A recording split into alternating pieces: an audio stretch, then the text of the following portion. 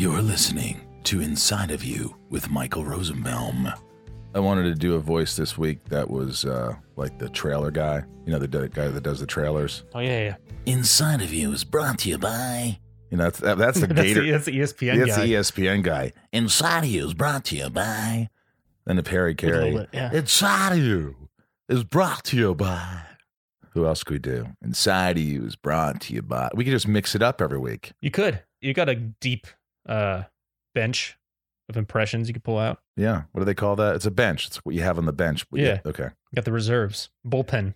You know, this was frankly a crappy Halloween. I mean, I do the Halloween Zoom nights. Mm-hmm. But you know, Halloween's not the same when you're resharing pictures from last year or years before on Facebook of, oh, look how Halloween was. We were all together and wearing. Yeah, I know you like to dress up. Just in general. I mean, you know, on Halloween.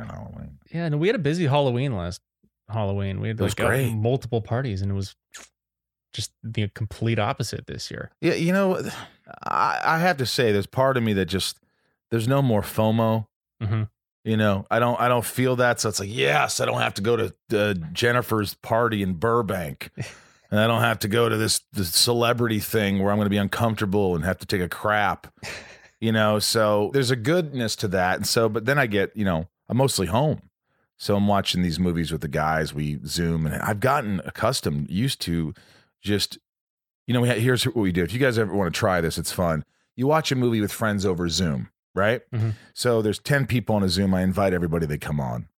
And then I go 10 seconds into The Evil Dead. And like, does everybody see where it says Technicolor right when it fades to black, pause. And then I say 1, 2, 3, watch. And we play on watch.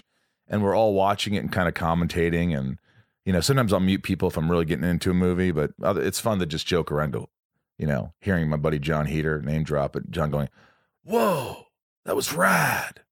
You know, so that's a fun thing to do. So thank you. You're welcome is what I meant. You're welcome. Thanks for everybody who attended the Stage It last week. We had a great show. If you don't know what it's about, I play music, and we had an album last year, and now Rob Danson, my buddy, and I, we have an album that we're working on, and we do these live stage. It's once a month at the end of every month, and it's an event. It's all my patrons come out, and there's prizes like Zooms, and we'll dedicate songs and make videos and send them to you, and a bunch of good stuff. And it's really a lot of fun, and it's grown, Ryan. I have a blast. We do it once a month, and, you know, we get a lot of people to come out and just listen to music. We play covers, originals, some old Left on the World tunes. So go to stageit.com and follow me on there if you will, if you don't mind. It's you just go to Michael Rosenbaum. You can just follow me, give me a follower, and I can also send you updates. And again, thank you, patrons, for supporting the podcast. As always, it's amazing. I always go and message the new folks and the old folks. And if you don't know what Patreon is, it's just go to Patreon, patreon.com/insideofyou.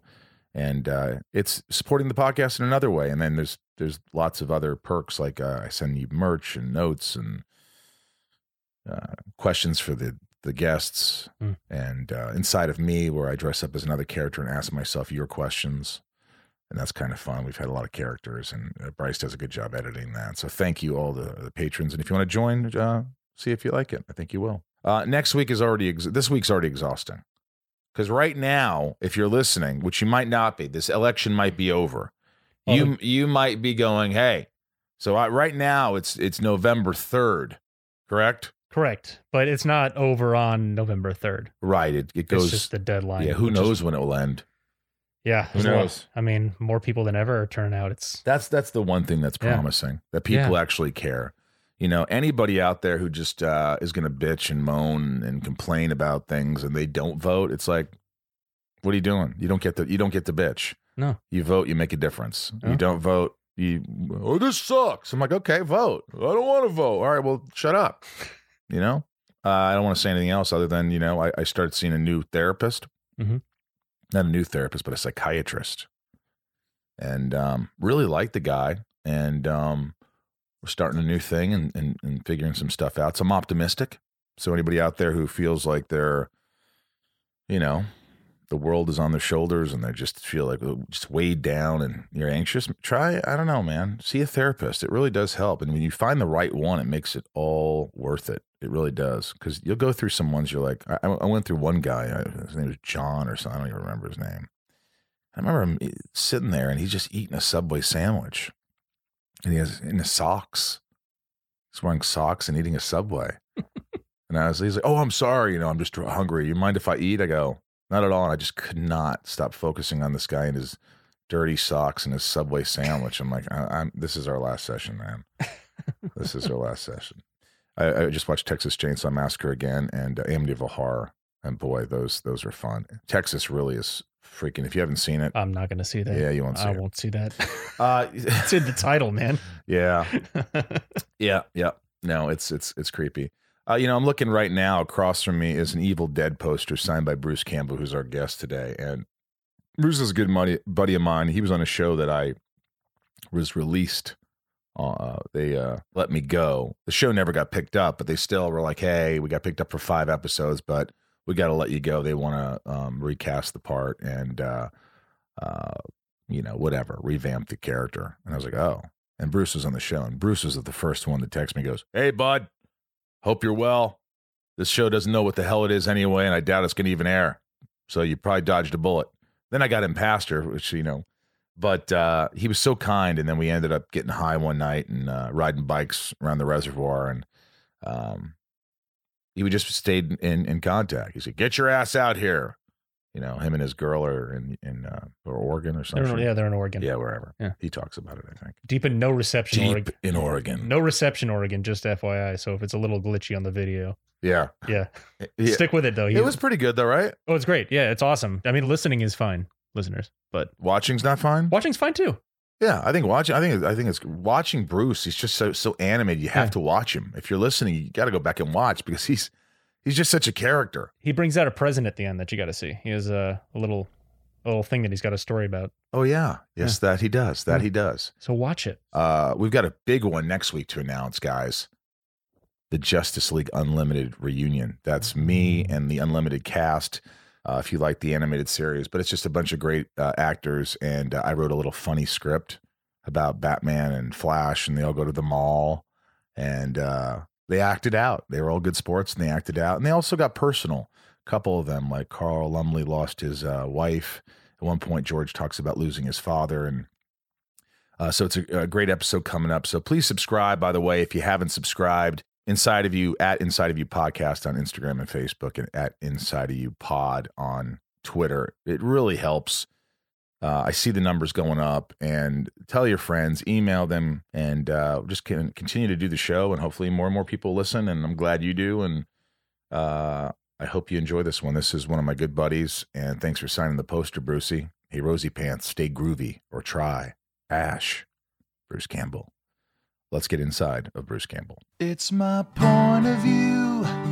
You're listening to Inside of You with Michael Rosenbaum.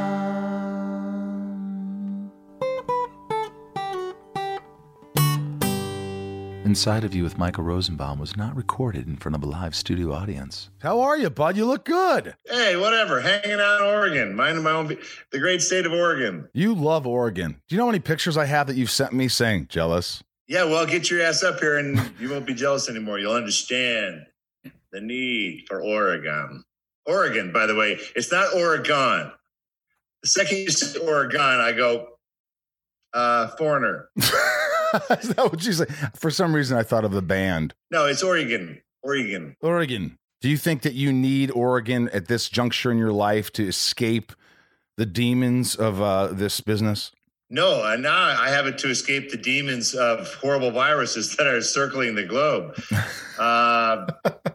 The weird thing is I was going to sell. I was about to dump this place on the mountaintop. I got grandbabies in your fine state of California, and we're going to get closer to them. And then we realized, I think we're going to keep a little haven for the grandbabies where they can go and hide from the big bad city. So I ain't selling this place. Never now.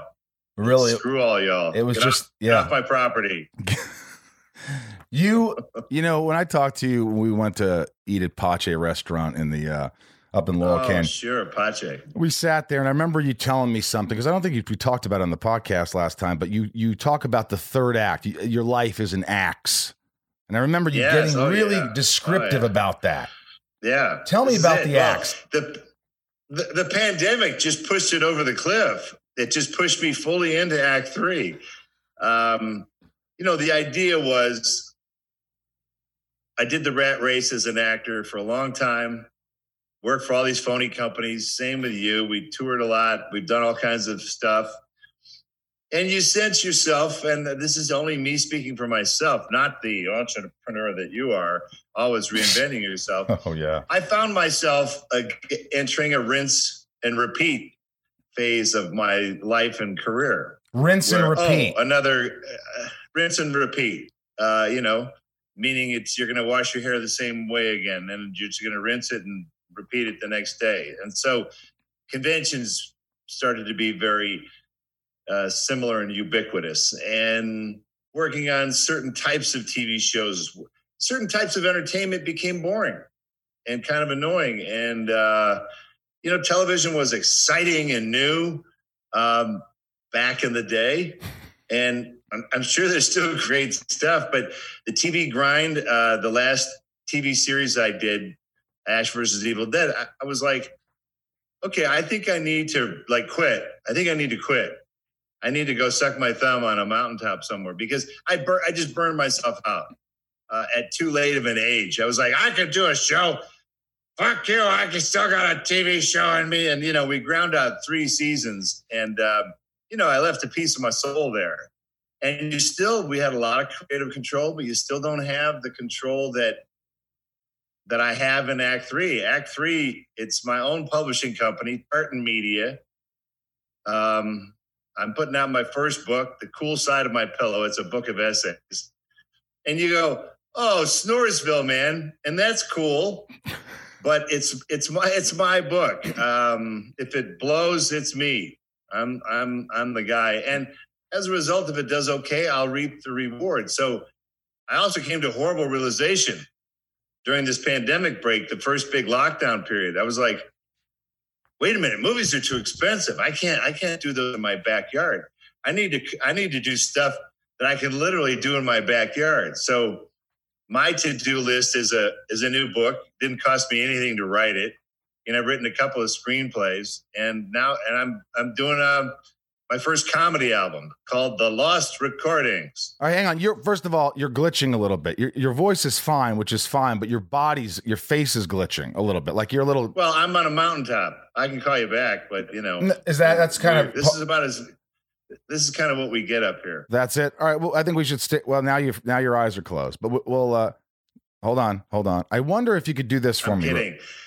I was kidding. Oh, you bastard. I believed you. Yeah. Your acting isn't done. Your acting isn't done, sir. First of all, you've written other books. You said this was your first book. Why are you saying it's your first book? It's for self-publishing. It's my book.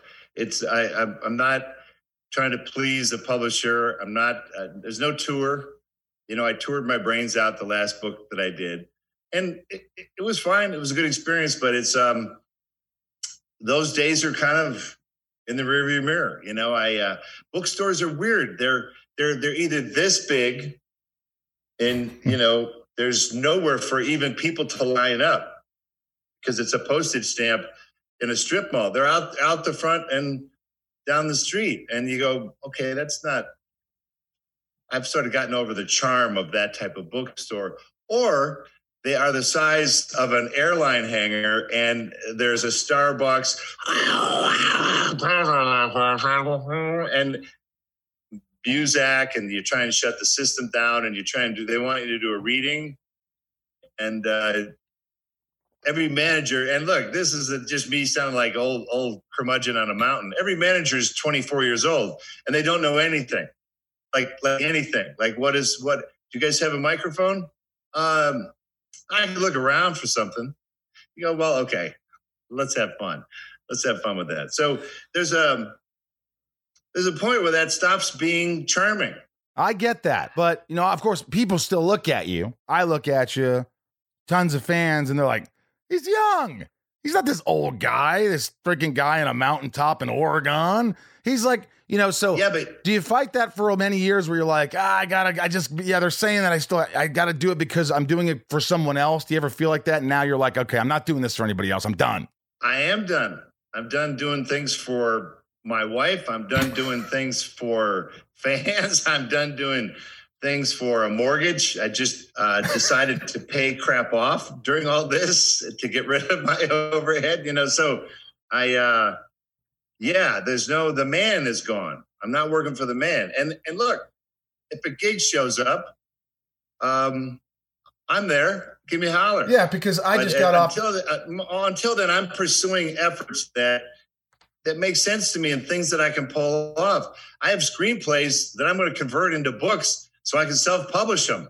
If it's a successful book, okay, I'll make a movie. Look at you. So the trick now is riding electric bikes in the boonies, in the hinterlands, and doing crap that's fun and makes sense. But, a lot of these things got turned upside down with this COVID business. My first thought was, oh, crap. I mean, I really felt for people in the restaurant business. I mean, my best friends are bartenders, these people they got hammered. But then I thought, well, wait a second, what am I talking about?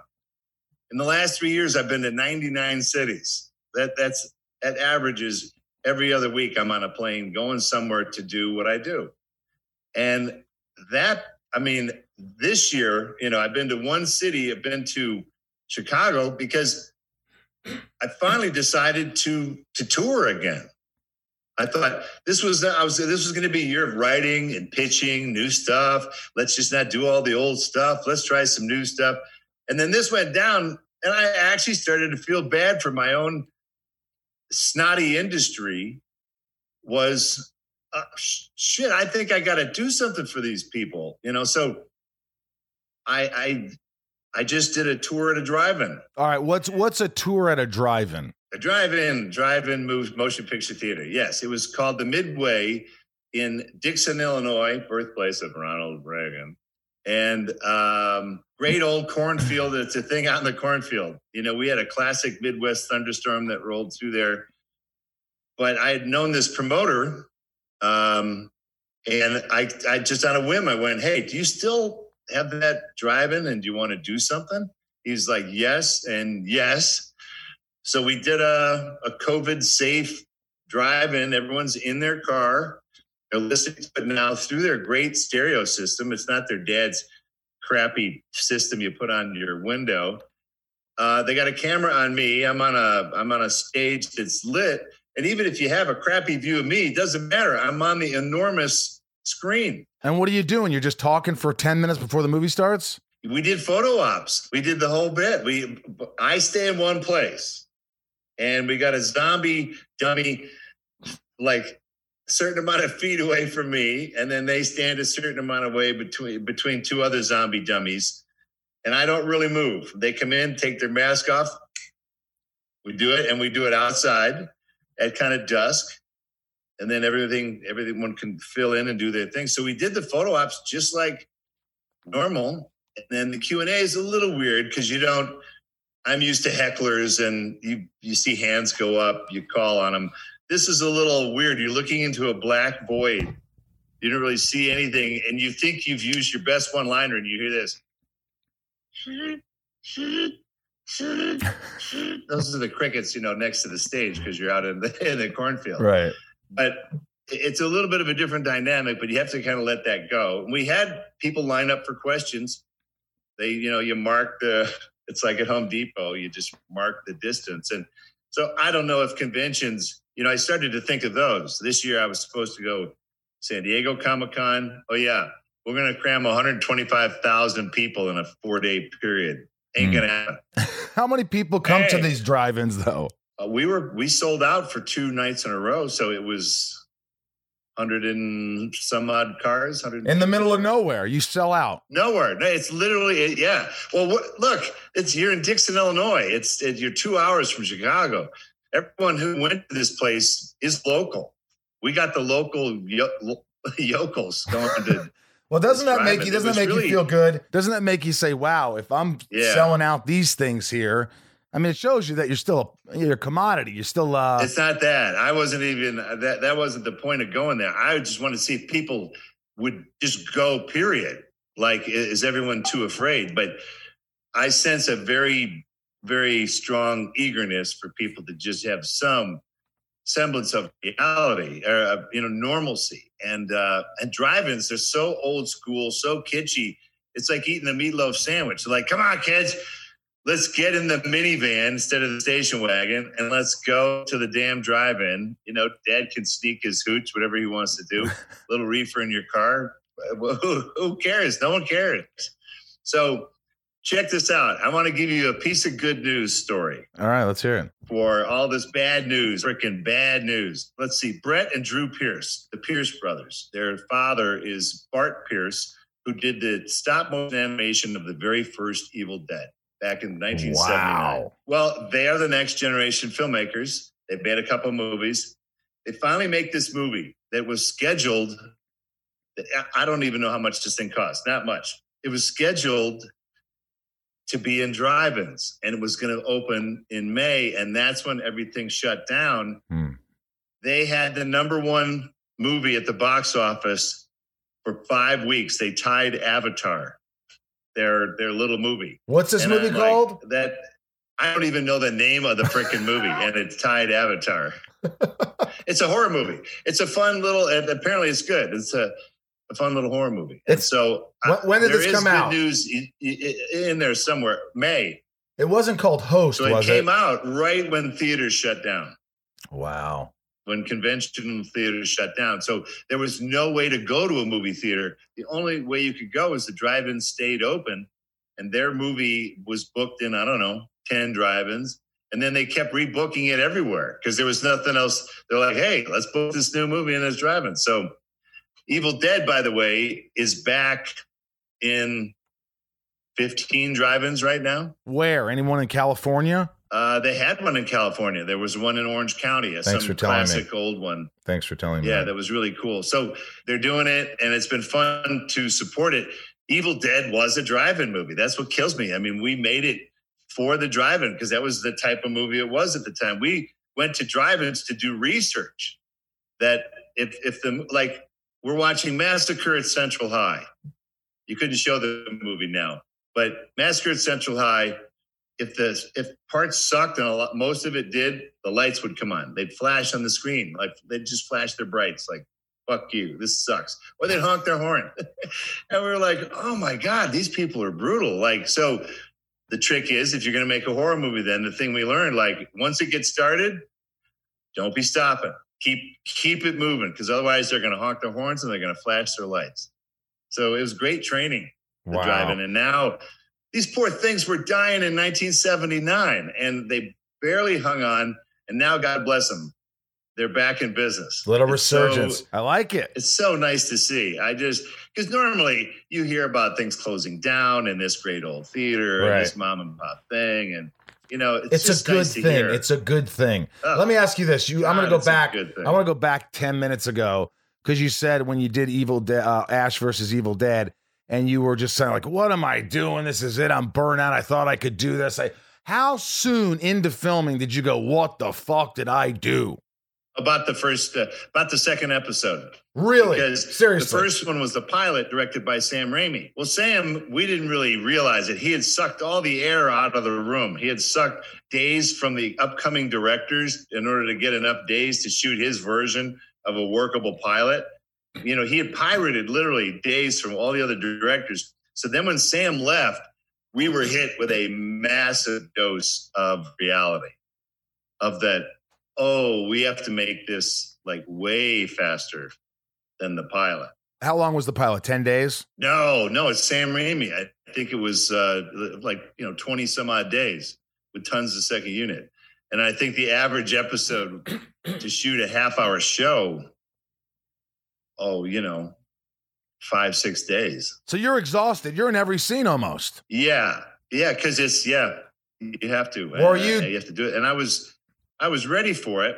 We've expanded the universe. We gave him a daughter, and we, introduced him back home, gave him a father. And so you see his family.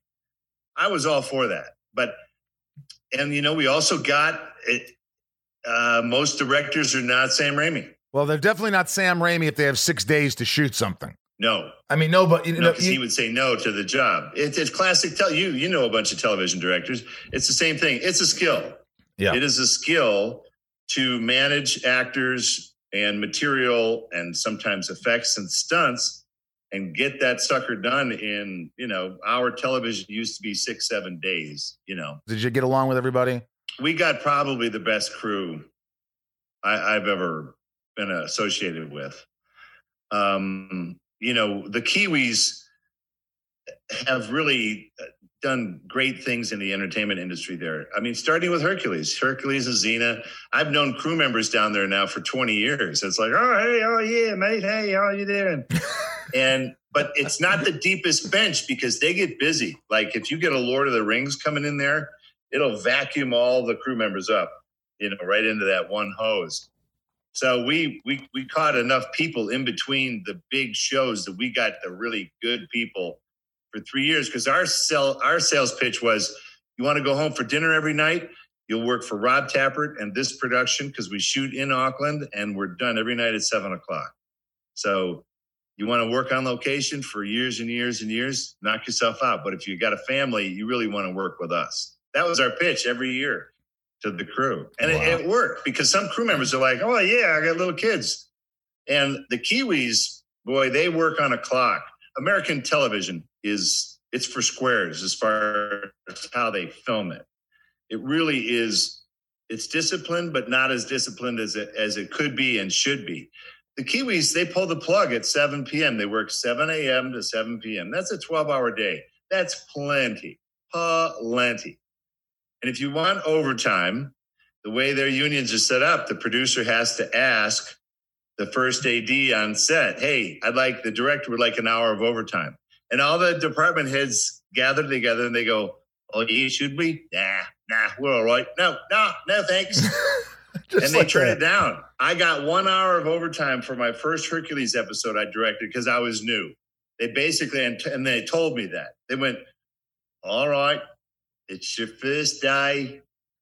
Yeah, we'll give you an hour. We don't really do that. Yeah, fuck you. And you know what? Travel on into your third act, mate, because this is the only hour you're getting, mate. Yeah. So basically, because that system was so disciplined, if you had a shot list, the assistant director, I'd have him write times next to my shots of like time of day. Like, when should I be shooting these shots? And it mattered all the way down, because you couldn't just stretch it. In America, they would announce to the crew, we're doing 2 hours of overtime tonight because we have to finish this location. They would just announce it, just to kind of give you a heads up. You're not getting out of here anytime soon. There was no discussion. I love the fact that the Kiwis could shut you down. They had the happiest, well-rested crews because, well, like Burn Notice, I worked on that. You've worked on shows for years. We had the rolling call time because we shot more than 12 hours every day. Monday would be 7 a.m., Tuesdays 9 a.m., Wednesdays 11 a.m. Crew was miserable, right? By the time you get to Friday, it's a noon call. You're not getting out of there till 2 a.m. shooting on the sets. So you don't have a weekend. You don't have a weekend now. This is normal, and your Saturday is done. Right. You're sleeping. That's a recovery day. You're sleeping, whatever you're doing. You're not doing anything. Sunday is your only day off. That's it. So, I mean, the Kiwi system, I'd have dinner with friends every night at 7:30 if we really wanted to, because it was so predictable. That's nice. I like that. I like when the arts are disciplined. You hear all the time. Yeah. I read lots of movie books. These frickin' people start these enormous movies without a script. Can you picture Ben Affleck sitting in his dumb Batman suit, rewriting on the spot Batman versus Superman? Are you kidding me? That's the least efficient time to be writing. The guy's in the suit. He can't even take a piss, but he's got to rewrite Act 3. I mean, It sounds to me, aren't you Bruce, the smart ones? Aren't you the ones that are union? You're smart. You're experienced. You know these things. What the hell? How does this happen? I think they squeeze them into release dates. It sounds to me like you've had it. You've sort of had it. Maybe you've had it a few years ago with all that stuff. That's why you're doing your own thing now. Did it get to a point where it was affecting your mental health? You think you were getting anxious? You didn't like how you were always fatigued on you doing American shows or whatever. Were you just tired? Did you ever flip out, Bruce? Of course I did. I pulled in New Zealand. They call it spit the dummy, and the dummy in New Zealand is your pacifier. So I spit the pacifier and just went, because when a kid spits the pacifier, they go wah, So in New Zealand they call it, oh yeah, the guy spit the dummy, and I did. I went off on a director like I had never gone off before. And what'd you say? He was driving me crazy. There was a way that he was doing something that was just, I was not interested in how he wanted to do it. And so, yeah, I went completely ballistic on him. It was like the last couple setups of the day, and I basically excused myself. It was one of those. I didn't really walk off. I was done enough. And I had to apologize to the crew the next day. I got everybody together first thing. I said, look, I'm an executive producer of the show. I'm supposed to set the example, right? So, yeah, wow, way to nail that. So sorry, that this director didn't deserve it. So we want to treat each other with, but it's what happens when it's too much, when something's too much, when you've either bitten off too much. And sometimes when actors go off, they're not pissed about the actual thing. They're mad about something else. There's a great outtake of Casey Kasem. Casey's top 40. Weekly's Casey top Kasem. 40. This one goes out to Bruce Campbell. Spit the pacifier, buddy. Here's a song called Spit the Dummy. Spit the Dummy. And there's a great outtake of him going off and they've got it recorded of him just shouting at some guy. And in the middle of it, he goes, and where are those pictures that I asked for? He was really mad about the pictures. The pictures. Some slight that he had sensed was that. And that's what really set him off. But something else, he could blame it on. So you weren't mad at the director. You were mad at something. You were just tired. You were whatever. You've had it. I was tired. I'm very positive that I would have worked normally with that guy doing what he was doing under normal circumstances. But so really, it shows you mental health, no question about it. I called up an email to a buddy of mine, and I'm like, wow, yeah, maybe you should hang up the Spurs, because you really do. For me, if the joy is gone, then you're just looking for a payday. And then at that point, well, then you'll do anything. It's there's an actor that I have that I shouldn't name. I call it the blankety blank effect. And that's the actor's name. You would insert the actor's name. It's the blankety blank effect, where the actor never says no to anything. And you can just tell. Eric Roberts? What's the next gig? It doesn't matter. Is it a bad part? Big? It doesn't matter. Meet my price. It doesn't matter. So I want to not go there. I want to show up and be excited. And so I've never done a comedy album before. So I'm like, I'm going to try it. I might fall completely on my face, but I'm going to try it.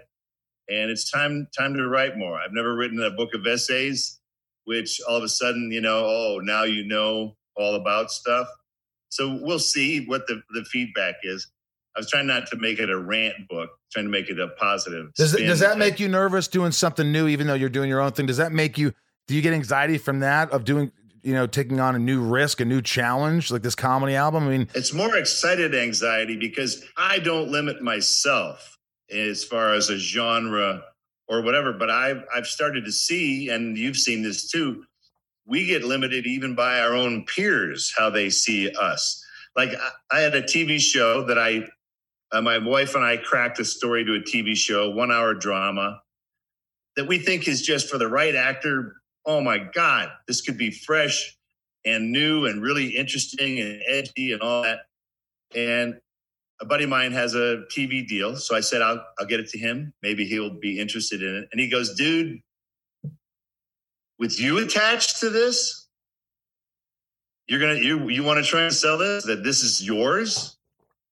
I'm like, what, am I supposed to put a pseudonym? Because otherwise, if it doesn't have blood and guts, I'm not allowed to try and sell it.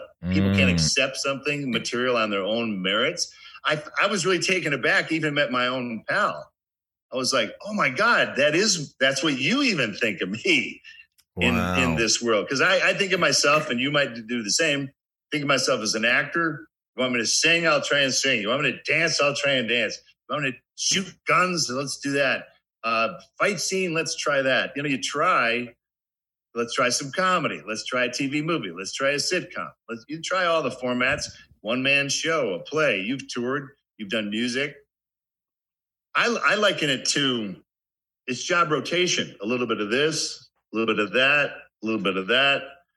But, we'll see. I'm going to see how some people, how they take a book that isn't about, it's a little bit about the film industry, but it's not completely about it. But I don't think people, look, just because you became, I became famous from Lex Luthor. So, are people going to look at me and go, oh, Lex Luthor.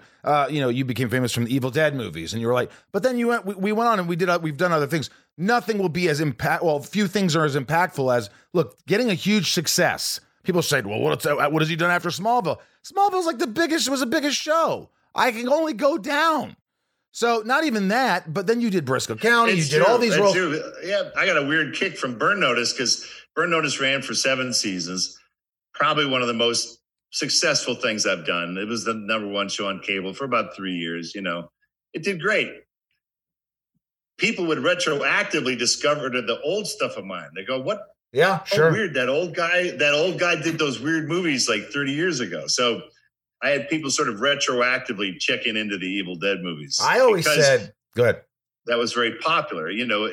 Cable television is about as populous as you're going to get. It's very non-culty, cable television. Well, look, I said this to you before. When I watched Evil Dead, I was like, it was before Jim Carrey.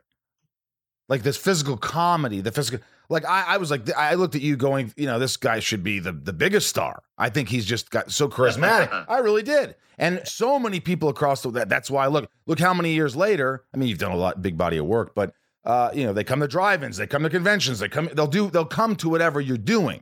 So you have a huge amount of success. Now, did you always see yourself do you look at yourself in the mirror and go, because I can tell you what I look at, and you wouldn't like it, but do you ever look in the mirror and go, God, you should have been fucking, Tom Hanks. You should have been. So do you ever honestly feel in your gut like, no, it's too dangerous. You never went there? Game. You never went there? You never thought? No, because it's not. I've really tried to do a combination of accepting the hands that have been dealt and trying to work on my own stuff. The first Evil Dead movie will always be what it is. It's a crude, low budget, sometimes shocking horror movie.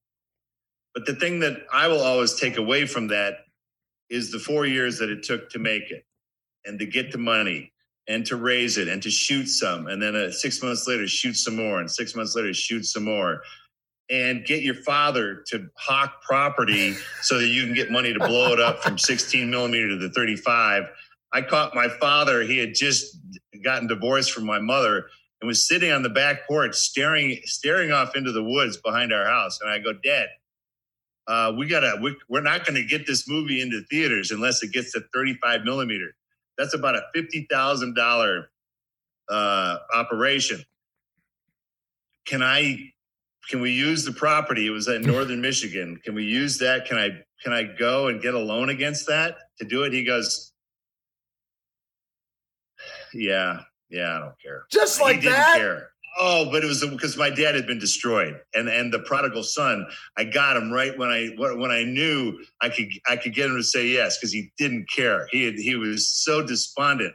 We go up to the Mid-Michigan Bank in Gladwin, Michigan, and have a meeting with the guy at the Mid-Michigan Bank and go, we'd like to get a loan for $50,000 to blow up a motion picture. And the guy didn't know what a blow up, it's a lab process, of course, but he didn't know. He goes, guys, you can blow up whatever you want. but if you don't pay it back, we're taking the property. Do you understand how this works? He said that just like that. Yeah, we got it. Oh yeah, he didn't want to hear all the technical shit. He loans to farmers. He doesn't loan to filmmakers. Right. Fortunately, we paid it back, but that's what sticks out to me is I'll always be proud of my homies, Sam Raimi and Rob Tapert. We did the craziest crap to get this thing done, to pull it off. Detroit, you don't make movies in Detroit. 1979, and inflation was horrible, and the interest rates were, 20%, some stupid amount. It was a bad environment for investors, and so I was so, to me, when I could go to my local cinema and watch Evil Dead on the screen at a matinee with 20 people in the theater, I didn't care. It's where I saw the Poseidon Adventure. Oh, one of my it doesn't favorite matter. movies It ever. was real. We made it on the fucking screen. And that was way early in the process. We hadn't even made any money yet. And I'm like, we did it. How much did your dad make on that 50? Oh, he did good. Every time he got a check, his quote was, "Oh God, it's like finding it in the street." Like he just tripped over it in the street. And my mom, my parents divorced, and they split their portion of what they owned of the movie. And I got a check, and every time I get a check, I knew that my mom would get a check. And I'd call her up and go, "Mom, you get your check?" She goes, "Yeah." I go, "What are you going to do with it?" She goes, "I'm getting all new Andersen windows." That was her favorite brand of window. And next thing you know, bam, she's got the whole house and beautiful double pane Andersen windows. She lived in Michigan. How many? So I call her up, and the dead ass, about 10 of them. They're like $1,000 each, And I call her up, dead of winter. "Ma, how you doing, Ma?" She goes, "I'm feeling pretty toasty with those Andersen windows." So my God. that's what Evil Dead means to me. That my parents got, my dad could find money in the street, and my mom could buy Andersen windows. That's beautiful. And you know what? How many kids ask their parents for money or get a loan and actually pay them back and give them extra money? I'd say zero. It is rare. Look, we got lucky because there's a lot of, every investor we went to in Detroit in 1979, anybody with money had already been hitting on by idiot filmmakers. And this one guy likened it to this very successful real estate guy goes, "Guys, let me tell you my experience in investing in a motion picture. It's like you go to Vegas and you put $1 in and pull the slot, and 75 cents comes back. And you go, hey, you got 75 cents out of the $1 back. Let's put it in again." And you put the 75 cents in and you get 50 cents back. And you put that in, and next thing you know, he goes, "I invested in 4 movies. I don't have anything to show." Right, nothing. Yeah. He's like, "Get out of my office," And so that was as exciting as anything, was being able to pull that up. It really stretched all of us. We did our own poster. We learned how to lay out. We learned what a Velox was, and we learned what Variety needed as far as the specs to put an ad in their paper, the size of the ads, the shape, how many dots, how many lines were in it, screen lines. We had to learn all that crap. We cut our own coming attraction, our own 3-minute trailer. Sam cut that in an old dentist's office in Ferndale, Michigan. So I have a very nostalgic look back on it because it was all so fresh and so new and so hands-on. Yeah. But man, I'll tell you, modern filmmaking with the digital stuff, it really has saved a lot of man hours. Are your movies better? No. But they're a lot less tedious now. Do you remember the old editing rooms? There would be little strips of film hanging on things with codes. It was such a small strip of film. There wasn't even, they put edge coating on this so you knew where it was and where it fell in. But tedious. Some pieces of the film were too small. It didn't even have the edge coat, so you'd have to hang it on a thing. And they would get knocked in what they called trim bins, and would go into the bottom of the trim bin, and you look down and go, "Fuck. Okay, who's going to try and find that trim?" Now you'd hit undo. Yeah, exactly. When, let me ask you. You can save all these different versions now. So I don't know. Filmmaking it's easier. It's easier, but I complain about it all the time. I'm not going to get into it, but for me, you show me practicals, I'm dying. I'm loving it. I love practicals. A lot of the digital stuff, everything's digital. So I'm just like, Oh, great.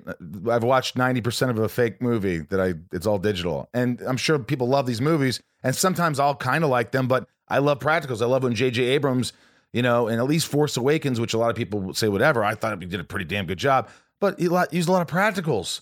And you could look at it and you go, I could touch that. Yeah. It feels... Anyway, I don't want to get into that boring shit, but here's the visceral difference in our industry over 40 years. So 40 years ago, Ash has a shotgun, and we're shooting at a cabin in Tennessee, and he has to swing to the window and blow the window out with his shotgun. So in 1979 in Tennessee, you pop a shell in that sucker and look out the window and ask Tim, the cameraman, Tim, wave your arm. No, don't be there. Don't be there.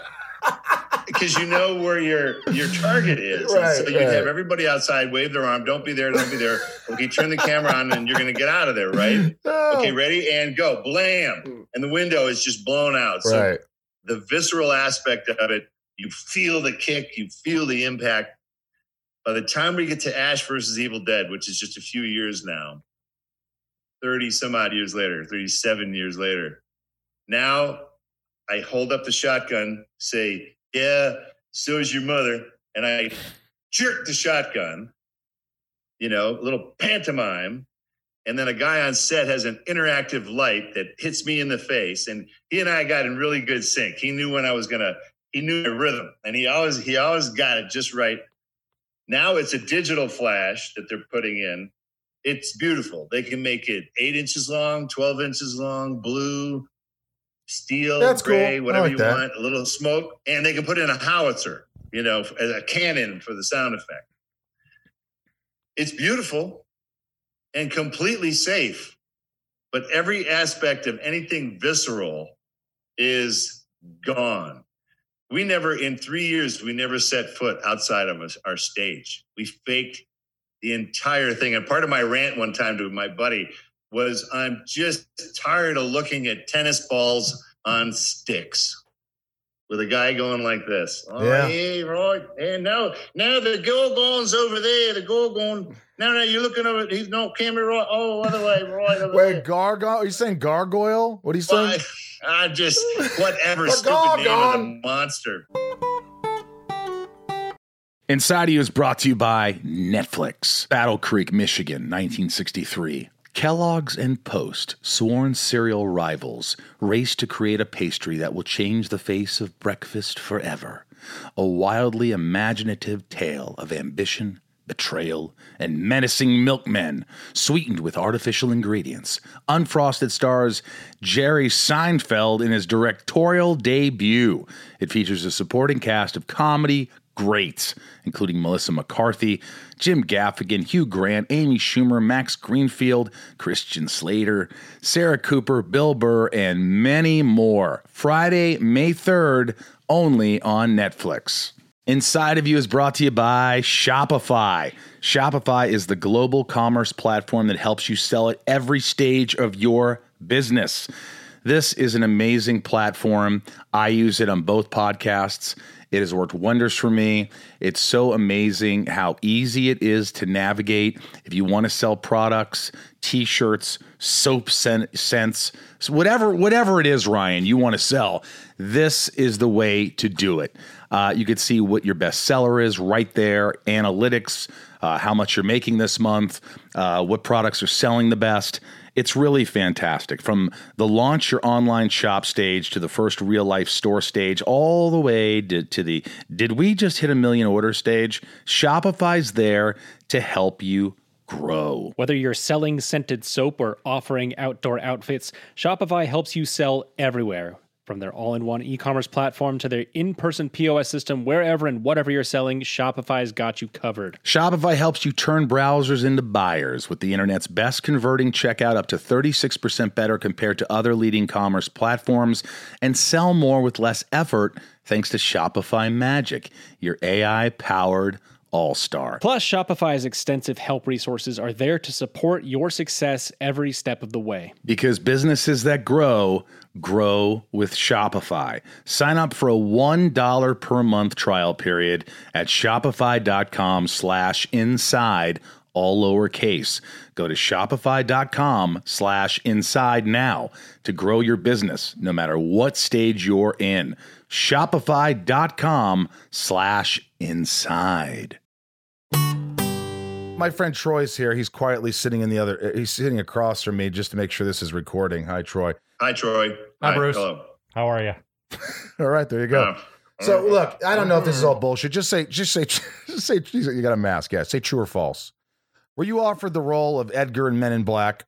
No, I had a chance to play an exterminator in one of the Men in Black movies. I think it was Men in Black 2, but I turned it down because I got to do a TV movie called Tornado for Fox. And it was way more money and a starring role instead of some little walk-on in this movie. I was never on for that. I don't think the role you're speaking of. All right. Well, one of my favorite horror movies is Pet Sematary. Were you the first choice for Pet Sematary as the lead? That I do not know, sir.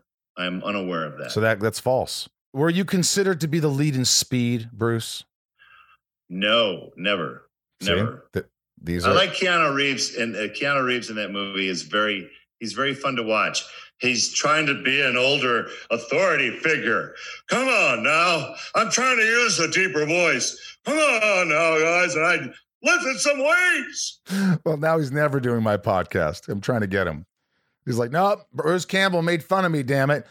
Whoa. Well, I've heard absolutely nothing but really nice things about him. The best. He doesn't have any stink on him. I was in drag in a movie called Sweet November. We did a movie, and I worked with him a couple of weeks. And I was in drag. I was like, Cantu, hi, how are you? And he's like, hello, how are you? Michael, good to see you today. Great outfit, if I may say. Great outfit, if I may say. No, you may. He was so awesome. I loved him. I mean, he couldn't have been kinder. And even when he got mad when he's doing a take and he couldn't get it, he'd go, fuck. And then the director say, Pat O'Connor, he directed Circle of Friends. He's like, Keanu, would you like another take? He's like, I'm good. Just let you know, I'm good. Action.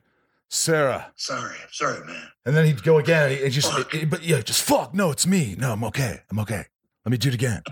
He was awesome, though. I mean, what a great guy. Hey, watching actors work can be very entertaining. There are some actors who, you got to put two cameras on them because if you get it, you get it. Otherwise, they can't match anything. They can't, Rip Torn, the great actor Rip Torn. Yep. He was in Men in Black, and a buddy of mine was one of the assistant directors on it. And he said Rip Torn was trying to just get certain words out, and he couldn't do it. So they just kept the camera rolling, and he kept getting more and more pissed off and shouting and angry with himself. And the director, Ray Sonnenfeld, was crying. He was laughing so hard behind the monitor because he just he wouldn't dare call cut because this guy was trying to get. I'll get it. Keep going. He couldn't get it because he worked himself up into keep rolling. Yeah. Oh, he worked himself into such a frenzy. He needed to calm himself down for a minute and then try. Were you? Outtakes are great. You should Google Hollywood outtakes. They're pretty fun to watch. I love outtakes. Were you I know you. I think I talked to you about this briefly, but you and Sam, like the one-liners. I mean, it's such a rarity in film that you have these quotable phrases that you came up with, these one-word kind of things. So when you said groovy, or you said chainsaw, or you said these little things, did that just start and then it just goes, we got to continue that? Did you find that it wasn't in the script, was it? Sam wanted groovy for Evil Dead 2. Ash puts a chainsaw rig together, cuts his shotgun in half, flips it, puts it in the holster, and he tracks it in. He says, I wanted a word that in 1986 was very out of it. This is the Reagan era, and no one used groovy in 1986, at least not to my knowledge. And Sam's like, I want you to say groovy. And then, so Sam would come up with a lot of this stuff and either pitch it on the day, like just before, like Army of Darkness, I'm supposed to kiss Embeth Davids and let her hair down and kiss her. And we can't find Sam anywhere on set. Their ADs are trying to find him. And they find him giggling over in a corner. I was like, okay, what's that all about? And he comes over to me. He goes, I know what you're going to say. I know what you're going to say. I go, I don't say anything. I just kiss her, right? He goes, no. You're going to look at her. You're going to say, give me some sugar, baby. I was like, that's so fucking lame. He goes, you're going to do it. Do it. You do it. Because Sam gets pissed. If you don't immediately go, wow, that's awesome, he'll get pissed at you. So I went, okay, fine. We'll say your stupid line. And other things just occur to you. I got my foot on the neck of a creature in Evil Dead 2, and it keeps going, I'll swallow your soul, swallow your soul. So Ash is about to blow it away. So he just goes, swallow this.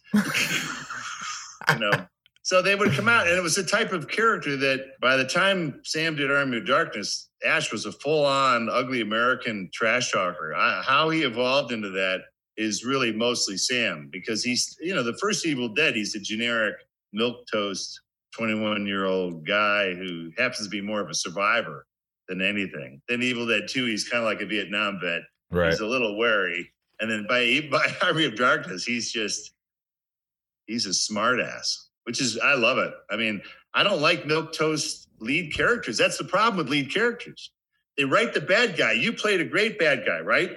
Did they not write great stuff for you? Yeah, you could be an asshole and chew the scenery. Look at me. Here's my bad guy speech before I take you down. The bad guys get written really well. And they make the mistake of underwriting the good guys. There was a movie called Assault on Dome 4, one of my finest roles. They offered me the lead. And you thumb through. I look for the name of the character as I thumb through. Is the guy, what's the density level here we're talking? And then I started to read his lines. Get down. Come on. Let's go. Now.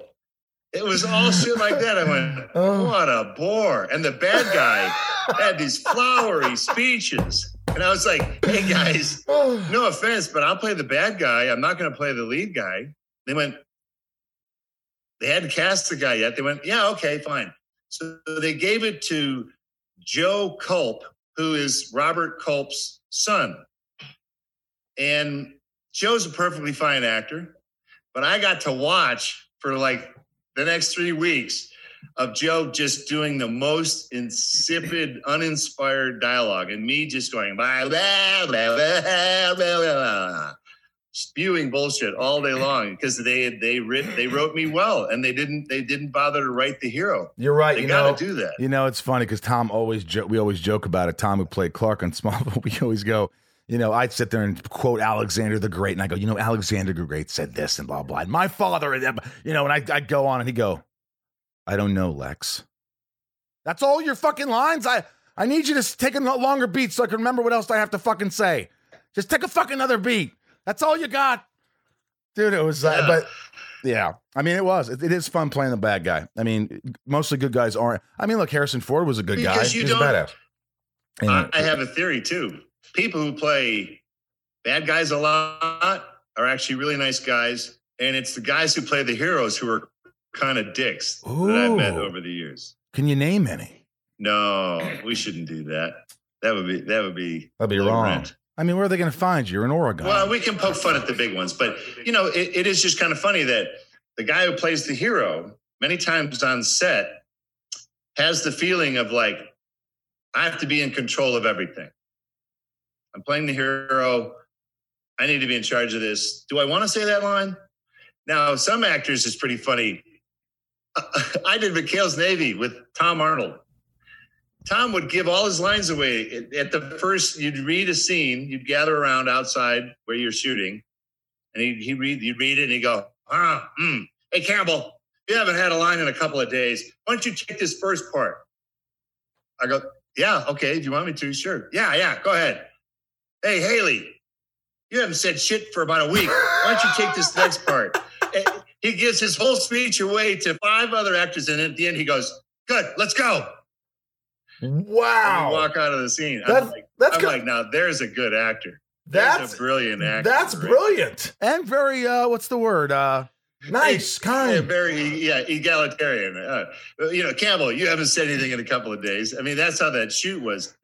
You've worked with directors and writers too. Some writers are very terrified of doing things differently or letting an actor riff or do something. And some situations are very loose. It can be nice when the writer is also the director, if they're willing to kind of just get the best thing at that moment. The insecure folks are the ones who go, no, I just want what I want. I just want what I want. And so my feeling is then you're missing out on interesting opportunities. It's called editing. If you don't like what we do, don't use it. I would do in Burn Notice, I would throw crap in at the very end of the scene because it was not about the plot. I'm not interested in changing their plot. But they'd write some scenes where I felt like I had to react. I felt like someone should say something. Like we had a bad guy show up at our table and he lectures us for like 2 minutes and leaves. And we didn't have anything to say. So I look at the other people after he goes, I go, okay, it's official. The guy's a dick, And so they just kept it because it just they needed a little button. And the key, Bruce, and the key is never tell them you're going to do something. And I have learned that. Never tell them you're going to do something. I was on a show for 2 years, a couple years ago, and I was leading. I would say, oh, Chris, so when she does this, I'm going to go and say, add this and go this. Because yeah, I don't know. I don't know if you need that. If I just, when you just do it, yeah. They're like, oh, that was funny. Did you just make that up on the spot? That was, you should keep that. Yeah. It depends on the situation. And some writers, John Patrick Shanley obviously has some kind of Paddy Chayefsky clause. Like I'm in the movie Congo, right? It's monkeys attacking people in the jungle, right? And I'm doing a transmission as Charles. Laura Linney is my girlfriend. I lead the first team into the jungle. And we're doing a broadcast. And some things were a little clunky, and I tried to just bridge a couple things. And after the take, the script supervisor comes up and goes, excuse me, during that last take, you added an and a well and a huh. And I started laughing. I went, come on, you're not serious, are you? Are you serious? She goes, yes, we need to stick with the words. So John Patrick Shanley adapts a Michael Crichton book, and I still can't change the words to make his clunky sentences connect a little better. That's upsetting. Here's your Paddy Chayefsky clause right there. Guess what? If you're Paddy Chayefsky, I won't change your words. Guy who wrote Maudie for Ernest Borgnine. So I won't change his words. But John Patrick Shanley, I might need to help your adapted words, Mr. Playwright. He's a playwright. I like how you don't change playwrights. You don't change playwright stuff. Hey, this is called Shit Talking with Bruce Campbell. My patrons out there who are amazing and they support the podcast. And this is rapid fire. You just answer them fast. Chris F., any advice for an up-and-coming writer during quarantine? Oh, my God. Yes. Great. Right. I mean, what else would you do? What else would a writer do during quarantine? That freaking guy. During this quarantine, I wrote 2 screenplays and a book. Get off your ass. This is not rocket science. Chris, I hope you're still a patron after that response. Right. What do you? It's a court. I mean, seriously. Right. Is this a trick question? No, I love it, Bruce. It's good. It's Bruce. Moron. What are you, a maroon? Ashley E., what did you enjoy most about filming the Evil Dead series and Evil Dead movies? Did you prefer the series or the movies? Well, I enjoyed when they ended. Okay. There you go. Leanne P., what is the one thing people would be surprised to learn about you, Bruce Campbell?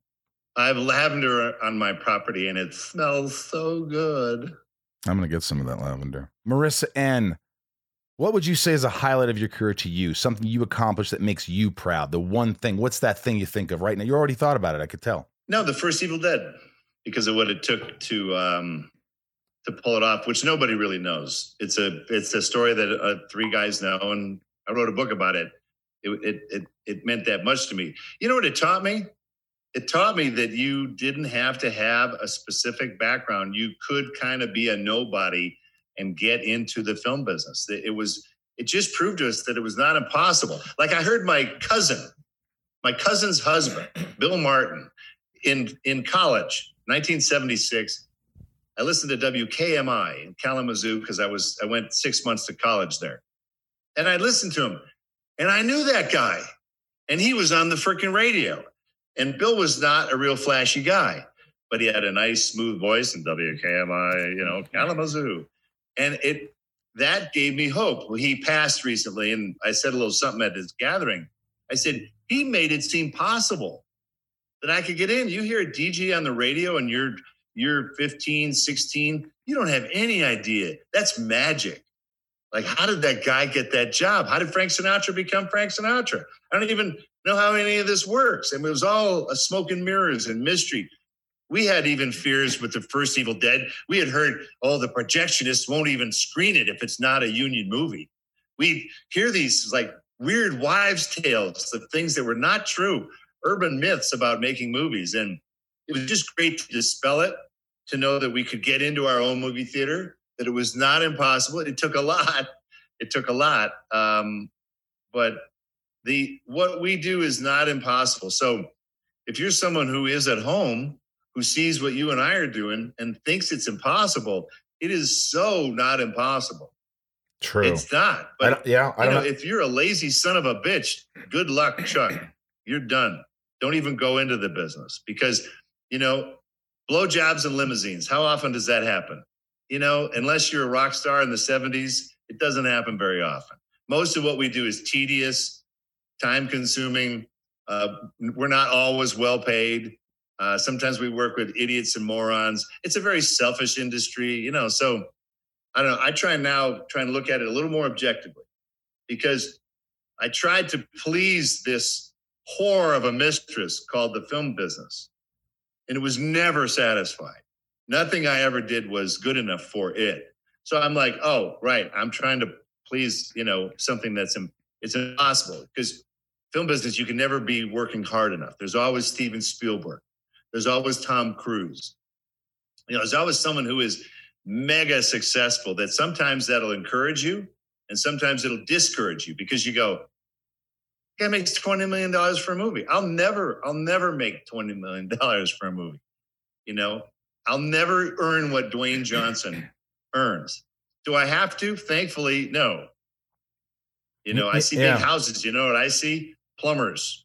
The need for plumbers and handymen. You know what? I think there's a gap in your life. There's a certain time frame that, for me, it was end of college and probably the next 7 years. There's a 7-year gap where I didn't look at odds. I had so much confidence. I didn't give a shit. And it wasn't until I started to have success that I started getting in my own head and started to get insecure and and then I was like, what happened? What happened? I always want to go back to that one guy who would just knock on anybody's fucking door and say, I'm fucking great.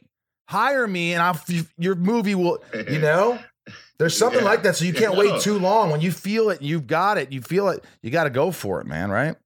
I think you kind of have to continually feel like that in some way. There has to be something that motivates you, to get out of bed in the morning, whatever it is in our particular industry. Like, and I've found that certain things can really fill the gap. Writing is really cheap. It's probably the cheapest thing that our industry has is the ability to write. There you go, Chris. You get your Chris F. It's Chris so F.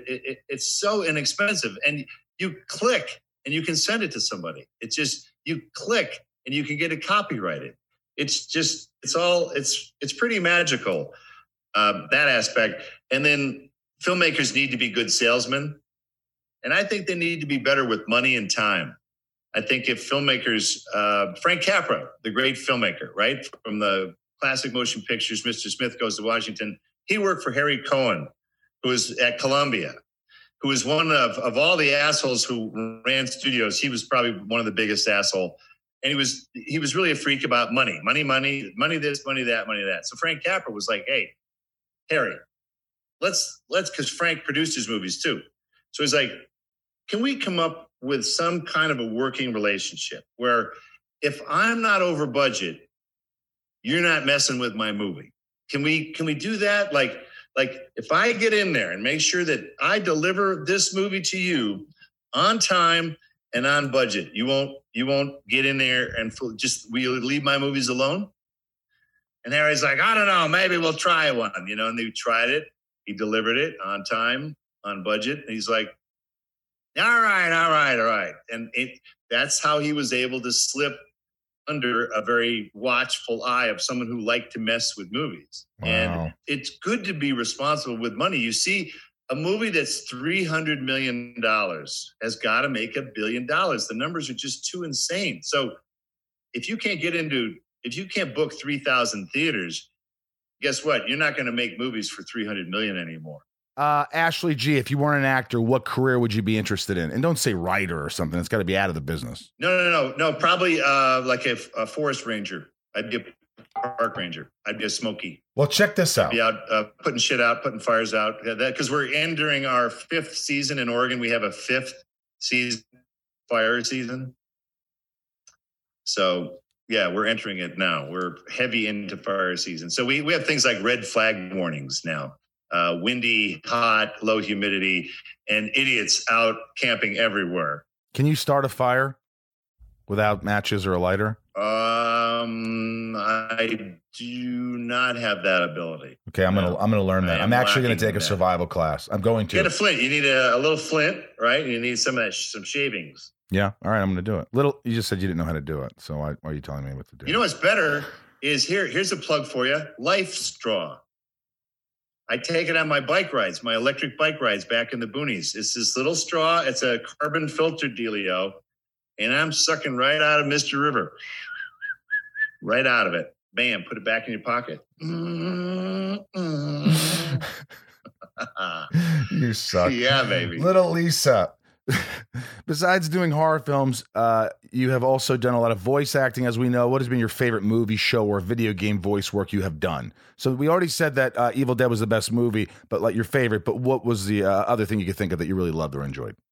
Cloudy with a Chance of Meatballs. If you're looking for voice work, I played the mayor, and it was fun. That was my first kind of like being in like a Hollywood animated movie where they had like other people in there who you knew their names, that sort of stuff. It's fun to do those. Yeah, I love that. But animation is weird.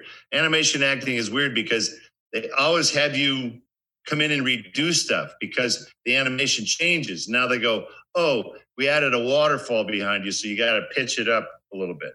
Oh, you're falling through space during this line now, so you got to yell it. So you always have to go back and make things bigger. The grunts always upset me. Like, Michael, can we just more of a band? If somebody's filming you look like an idiot. I wait. I do all that stuff at the end of my session. Oh, yeah. I get all the words out clean because once you start doing all that guttural crap, I can blow my voice out, yells and stuff like that. Save that for the end. Yeah, I remember the Evil Dead game you had. I played that. I bought that. A lot of grunts and groans in that. A lot of grunts and groans. All right, Flask Girl. What's up, Flask Girl? Now, she's about the drive-ins. Are there any more dates going to be added, or is that it? I've got, it's all on Mr. Website. You can find it posted somewhere. It's the Bruce Campbell Keep Your Distance tour.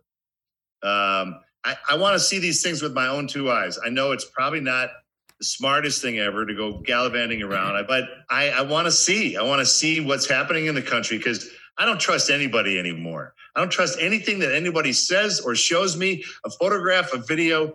I'm like, yeah, you know what? You're working for somebody. You're trying to, I just want the information. So it was great to travel and get on a plane and see what that airline is doing. And are they being safe? And what are they serving? What are they not serving? And you go to a hotel. What's happening in a hotel? Am I wiping down the hotel? Am I carrying my little kit with me everywhere now?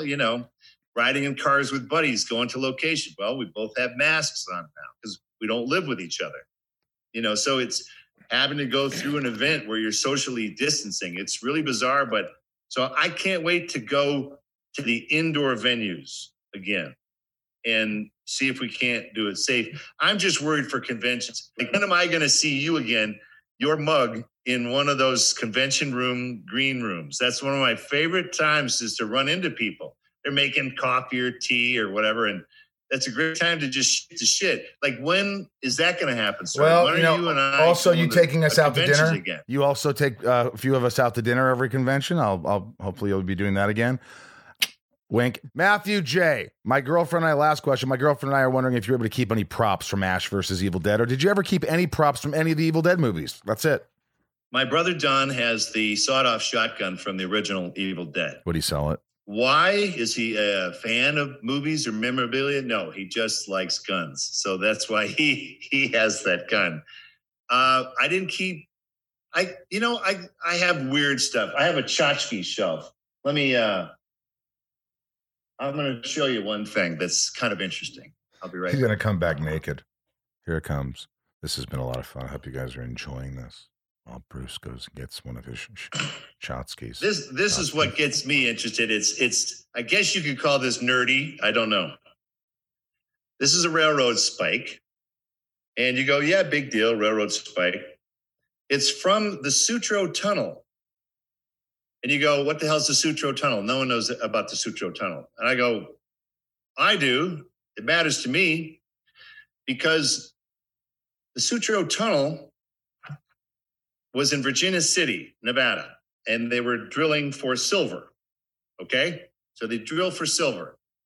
And all the robber barons would have problems. These mines would flood. You couldn't get the ore out. It was very difficult. They had fires in there. And it was very bad. So Adolf Sutro says, I have a great idea. I'm going to build a horizontal tunnel to connect to all of your vertical shafts. And the water will run out from the flooding. You'll have an escape route. The smoke can go out if you have fire. I'll only take 1 penny per ton of ore that comes out of there to do this. So he starts building this. The robber barons were very hesitant about this. They all backed out eventually. He finally had to get the money from Europe to do this. And by the time he punched the hole, a 20-mile vertical shaft, by the time he did it, most of the mines were played out. He wound up selling his thing and became the mayor of San Francisco. So in San Francisco, there's Sutro Hill. That's named after Adolf Sutro. So I had mentioned when I was doing a Western, The Adventures of Briscoe County Jr., I think I had emailed something to somebody about how I thought it was cool and I love history of the Old West. And a guy emails me, he goes, I have the entrance to the Sutro Tunnel on my property in Nevada. I noticed you're going to go do a rodeo appearance for your TV show. Why don't you take the 45-minute ride from Reno out to Virginia City? I'll take you to the Sutro Tunnel. I'm like, whoa, what? Hell yeah. So we go there, and sure enough, right above this old crumbly entrance it's 1868 or whatever, and it's in the old-timey lettering, Sutro Tunnel. We squeeze through these two, poorly connected metal gates, and water's running out through the middle. There's cave in. We only went about, 50 feet in. The thing would everything's collapsed. It's horribly dangerous. We could have fallen in some pit, but I'm like, you know what? I'm taking that. I'm taking that son of a bitch. So I have a spike from the Sutro Tunnel that no one could give a shit. So I have a tchotchke shelf where everything has a story of acquisition of how that came to be. And so none of it is movie oriented. Absolutely not. Yeah, it doesn't matter. But you know what I love is that some guy just contacts you and you're like, hell yeah. And you drove an hour to hang out with this guy and check this shit out. I would do that. Idea. That's why I like that. I would do that. Yeah. Oh, you have to look, not everybody's crazy.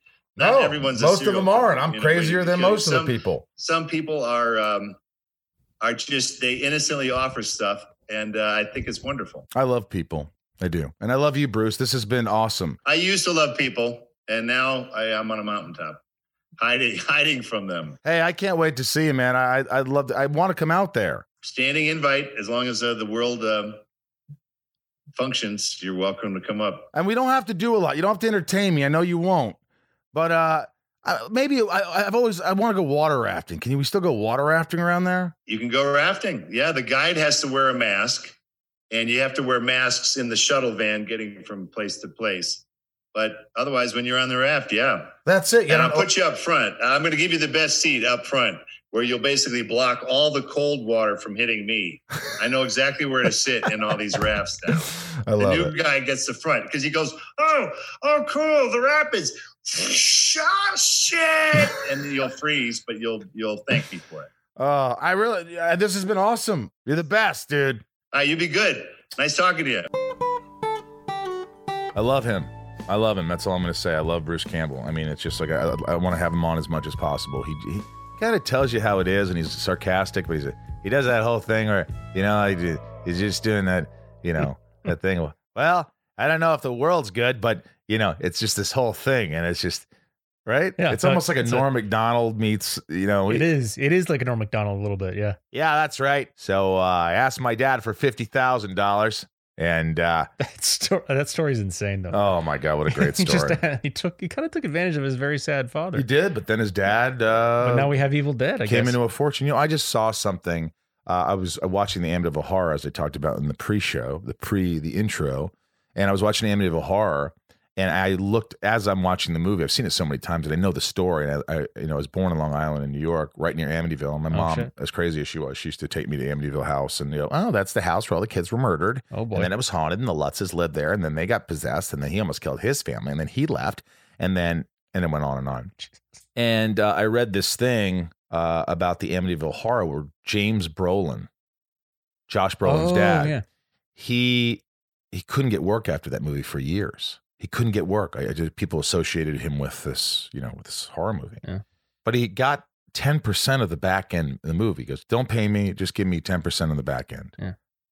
He made to its equivalent to $55 million on the Amityville Horror movie. What? Yeah. He owned 10%, and the movie was a blockbuster, even though the reviews weren't good. I loved it. Isn't that crazy? That's insane. I'd love to get James Brolin on here. James Brolin and Babs. He's with Babs. Oh. Barbra Streisand. Yeah. Yeah. Is she? She's not Josh Brolin's mom, though. No. I don't think she has. Does she have a Streisand? I don't know if they go by Streisand. Wouldn't you love to be? Yeah, of course they wouldn't. But I'd love to be a Streisand. Michael Streisand. Are you Barbara's son? Yes. How did you know? Well, there's not many Streisands. Rosenbaum. Thanks again for listening, guys. I hope you enjoy it. Next week's going to be a classic. I know you're going to enjoy that one. The Justice League Unlimited. Make sure you subscribe at Inside of You Podcast on Instagram and Facebook, Twitter at Inside of You Pod.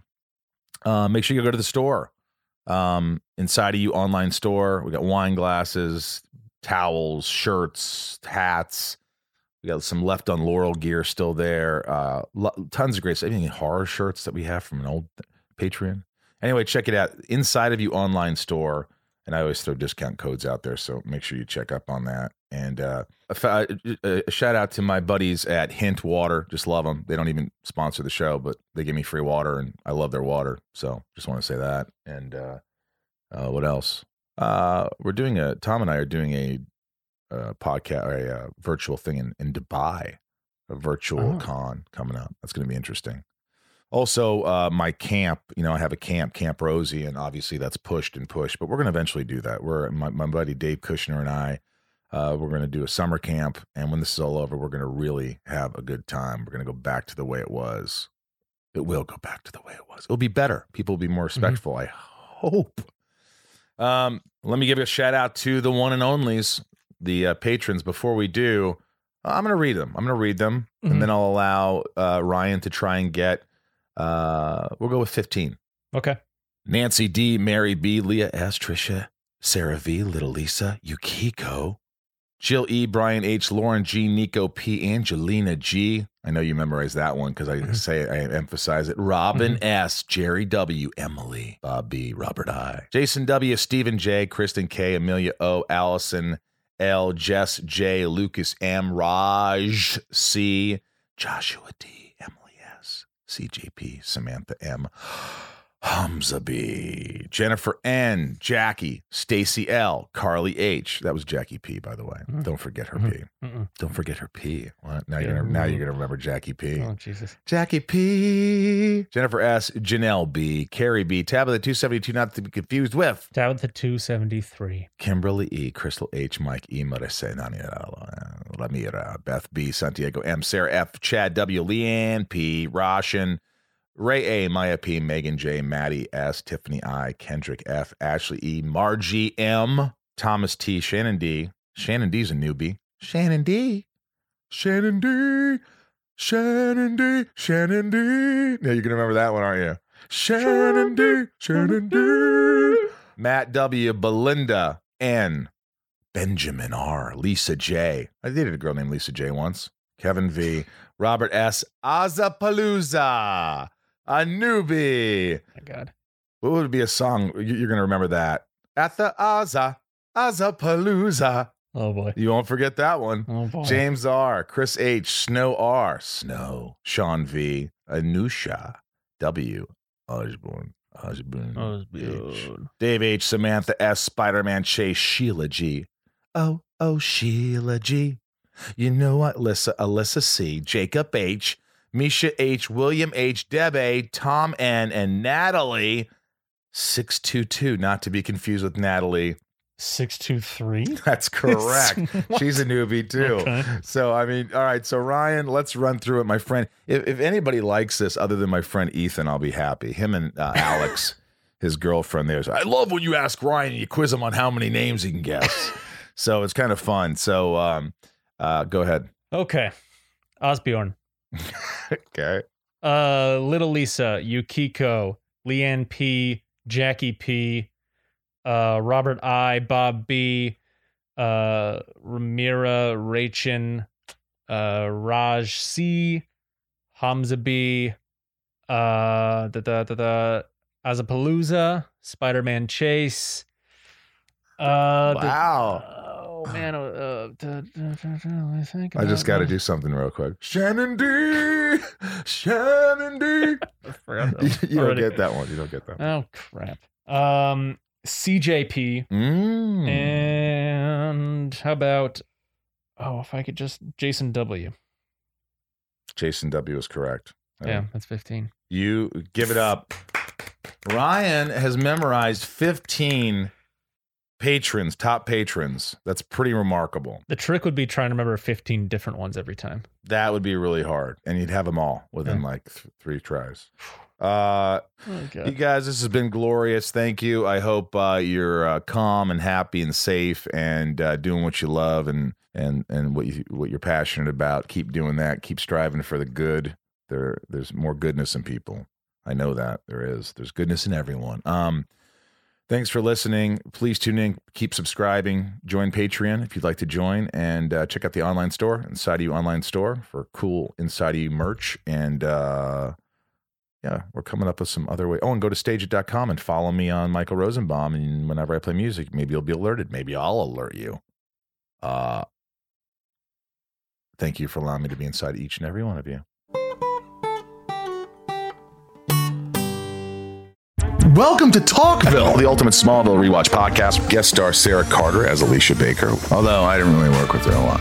But Tom did, and they had some real big smoochy scenes. Yeah. Can we talk about that? Could there be any more sex? What was a 3-page makeout scene that just kept going? Good Lord. We get it. They have chemistry. Jump in now or catch up on any of the past seasons of Talkville on YouTube or wherever you listen.